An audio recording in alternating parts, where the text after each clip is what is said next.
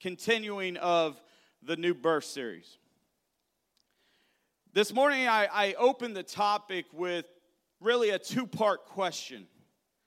The first question I ask is, how do we know that the baptism is only in Jesus' name? And how do we know that the apostles only baptized in Jesus' name? Now, first we have to look at context. We have to look at what was happening during this time. And we can take that there were 12 men that spent approximately 3 years of time with Jesus. And by many accounts, these men were ordinary. They did not have a proper education or carry with them any additional knowledge of the Torah. It was common for the Jewish people to know the Shema, a Jewish declaration of faith that can be found in Deuteronomy chapter 6, verse 4. Hear, O Israel, the Lord is our God. The Lord is one, the only God. As we look at the culture of the Jewish people during this time era, there are some constants that are in their society. Each Jewish person would offer a sacrifice every year, and they would make a trip to the temple and offer up that year's sacrifice. There were certain criteria that had to be met for that sacrifice to be accepted. These different practices were not just customs, but it was their life. We have this strictly monotheistic, one God worldview coupled with a yearly sacrifice. Through the study of the time of Jesus, you begin to draw this picture of their surroundings. These people who had held on to a promise for a long time, a very long time, that a Messiah would come, and desperately wanting to be free of Roman rule. That is why the Jewish people looked to the words of Deuteronomy 11, chapter 11, verse 18 through 20, as having a literal application, which is in direct reference to the Shema. And the people would put this verse into a box called the Tefillin. And it says, therefore, you shall impress these words of mine on your heart and your soul, and tie them as a sign on your hand, and they shall be as bands, frontals or frontlets on your forehead. And you shall teach them diligently to your children, impressing God's precepts on their minds and penetrating their hearts with his truths. Speaking of them when you sit in your house and when you walk along the road and when you lie down and when you rise up. You shall write them on the doorposts of your house and on your gates. This was the culture of the apostles. They strictly believed in a monotheistic one God culture.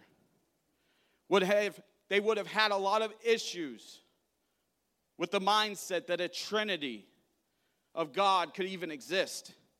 In fact, it would have been considered a form of idolatry to worship those gods or that God.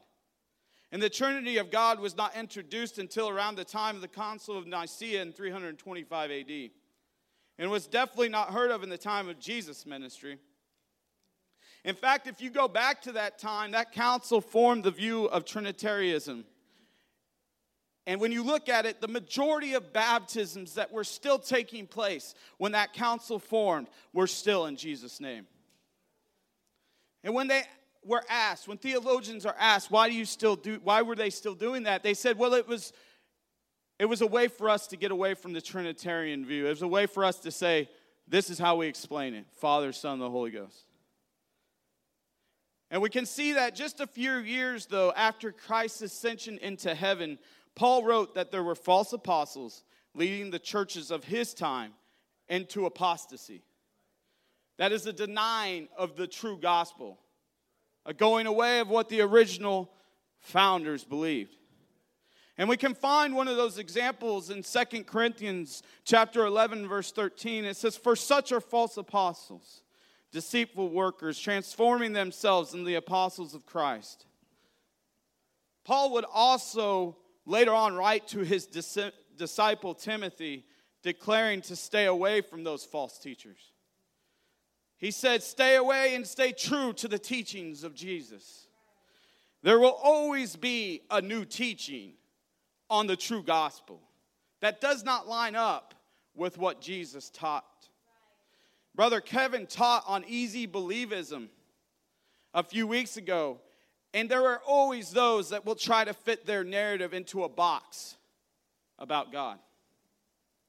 And in a time that we need God's clear direction more than ever, we can find the words of Jesus found in John 14:1. He said, don't let your hearts be troubled. Trust in God and trust also in me.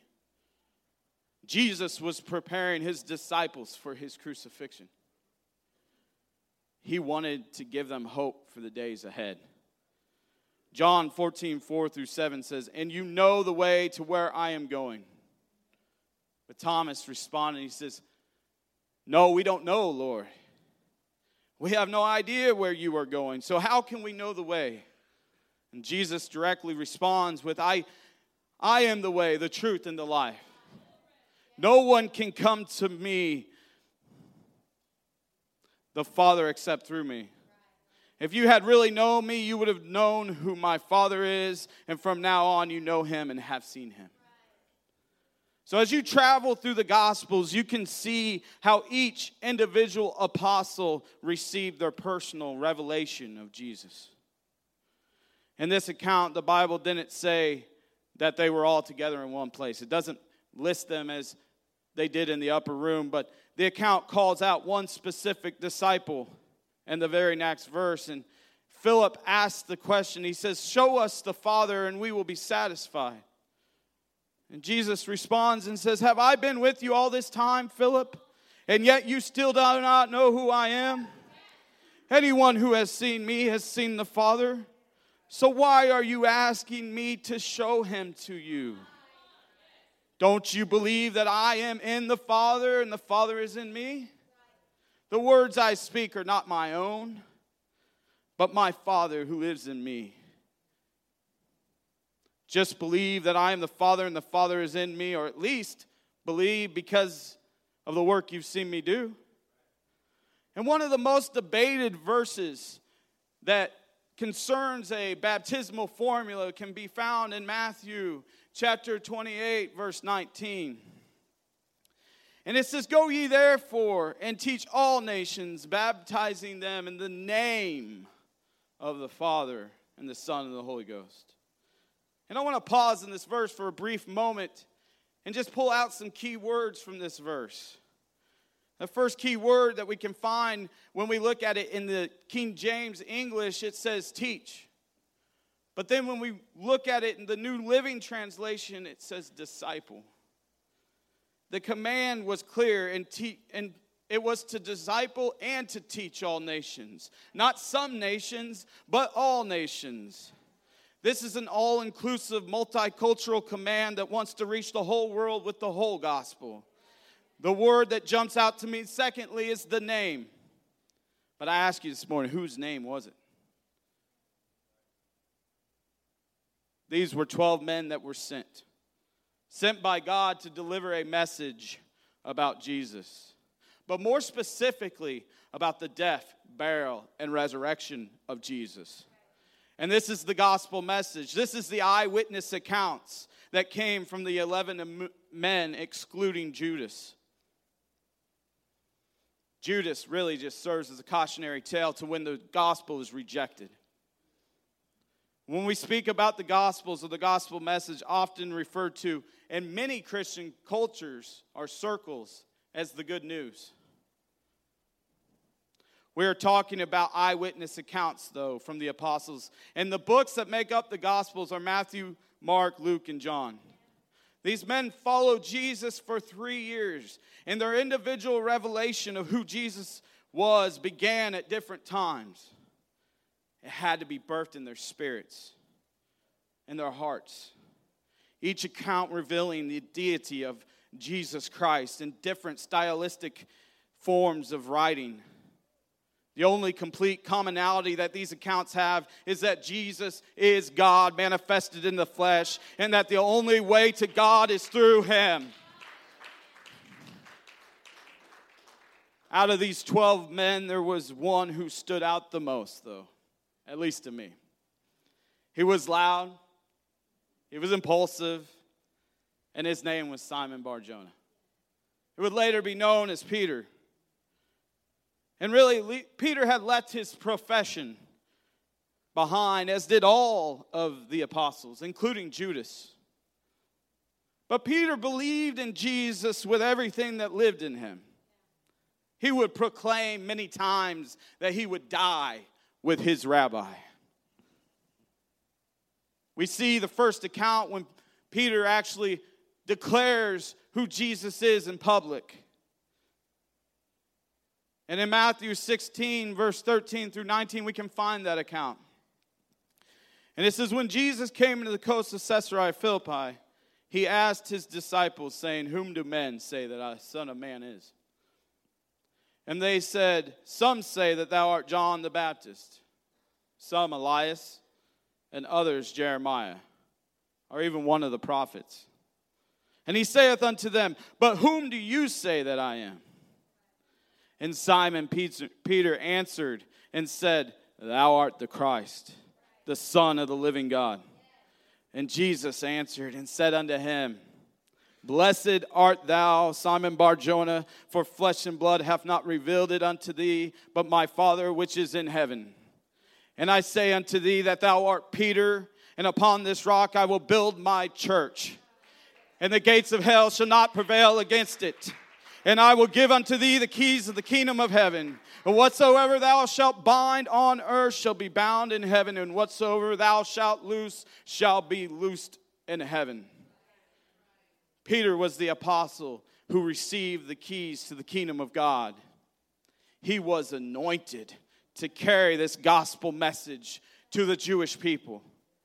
Yet not many days after Peter received this proclamation from Jesus, Peter denied even knowing Jesus 3 times on the eve of Jesus' crucifixion. But this is grace. This is the grace of the cross. This is the gospel message. It would not be a redemption story if we did not need redeeming. So around 700 years before the birth of Jesus, Isaiah prophesies about his coming. And it says in Isaiah 53, 5 through 9, it says, but he was wounded for our transgressions, and he was bruised for our iniquities. The chastisement for our peace was upon him, and by his stripes we are healed. All we like sheep have gone astray.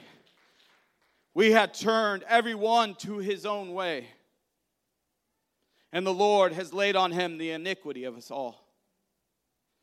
He was oppressed, he was afflicted, yet he opened not his mouth. He was led as a lamb to the slaughter, and as a sheep before its shearers is silent. So he opened not his mouth. He was taken from prison and from judgment. And who will declare his generation? For he was cut off from the land of the living. For the transgressions of my people he was stricken, and they made his grave with the wicked, but with the rich at his death, because he had done no violence, nor was any deceit in his mouth. Peter would later on write an epistle, a letter to the Jewish and Gentiles, believers alike, exalting the great innocence of Jesus and speaking of the fulfillment of Isaiah's prophecy found in 1 Peter chapter 2, verse 22 and 23. And Peter said, who did no sin, neither was guile found in his mouth, who when he was reviled not again. And when he suffered, he threatened not, but committed himself to him that judgeth righteously, who his own self bare our sins in his own body on the tree, that we, being dead to sin, should live unto righteousness, by whose stripes we are healed. This is the gospel. And when it is preached, we hear it. We even feel it. Something deep down inside of you starts to well up, and you feel the response in your soul. And these 12 men had to make a decision to follow Jesus. They didn't hear the gospel, they lived it. And their witness lives on so that we can hear about it today on this very morning. The new birth is a process. It is a life change, a situation, decision predicated on the very word of Jesus Christ. See, we first hear the word of the Lord in the simple gospel of the death, burial, and resurrection. And then we're settled with a choice to either respond or not respond. This need to respond, though, is not prompted from a preacher's proclamation of the truth. It comes from the pricking of the heart, the sharp truth of sacrifice that was made by Jesus. Philippians 2, 6 through 11 says, who being in the form of God, he thought it not robbery to be equal with God, but made himself of no reputation, and took upon him the form of a servant, and was made in the likeness of men. And being found in the fashion as a man, he humbled himself and became obedient unto death, even the death of the cross. Wherefore God also hath highly exalted him and given him a name which is above every name. And that at the name of Jesus every knee shall bow, of the things in heaven and the things in earth and the things under the earth. And that every tongue should confess that Jesus Christ is Lord, to the glory of God the Father. That is why we need the new birth experience.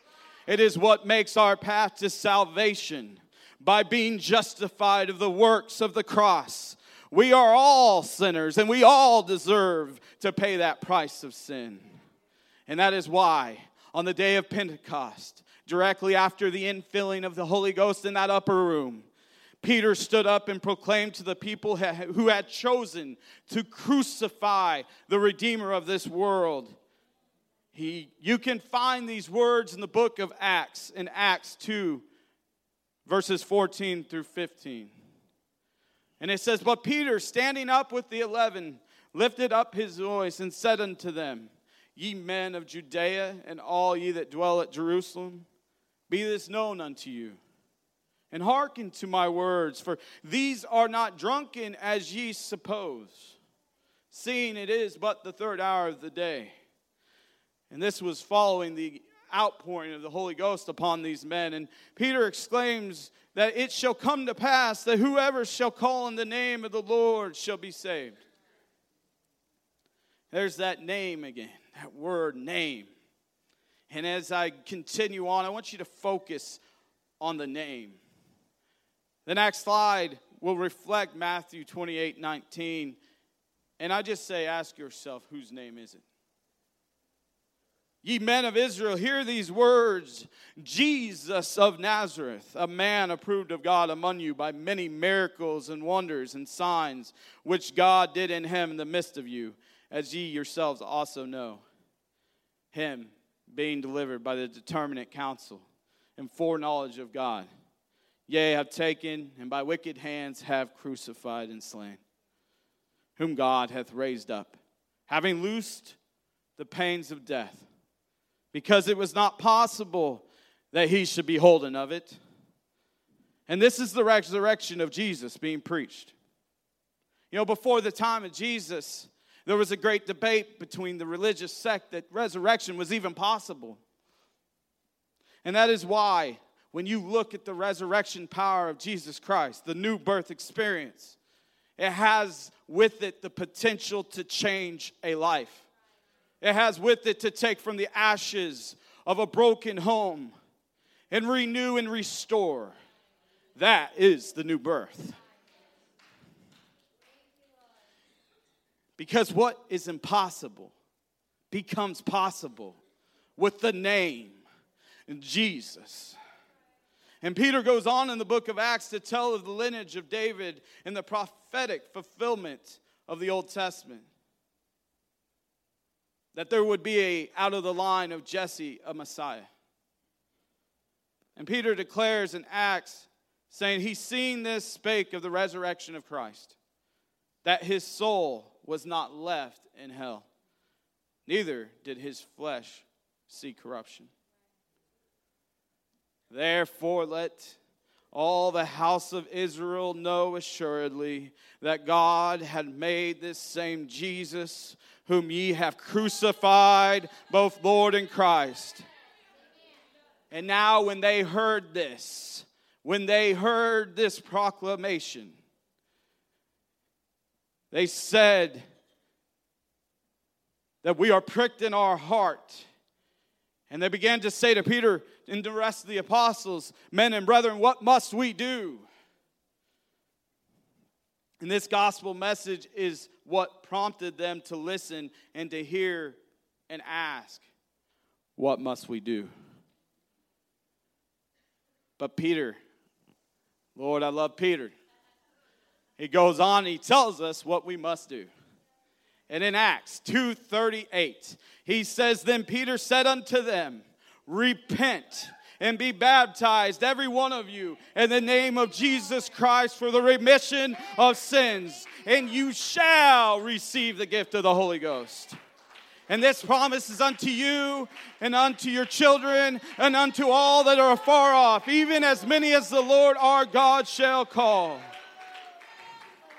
Now these apostles would go on and begin to administer Jesus' name baptism throughout the entire land of Israel. But they would go beyond that. They would go to the outer reaches. And still today we are left with a cliff note, with a reminder at the end of the book of Acts that this new birth experience is not ended, but it is just beginning.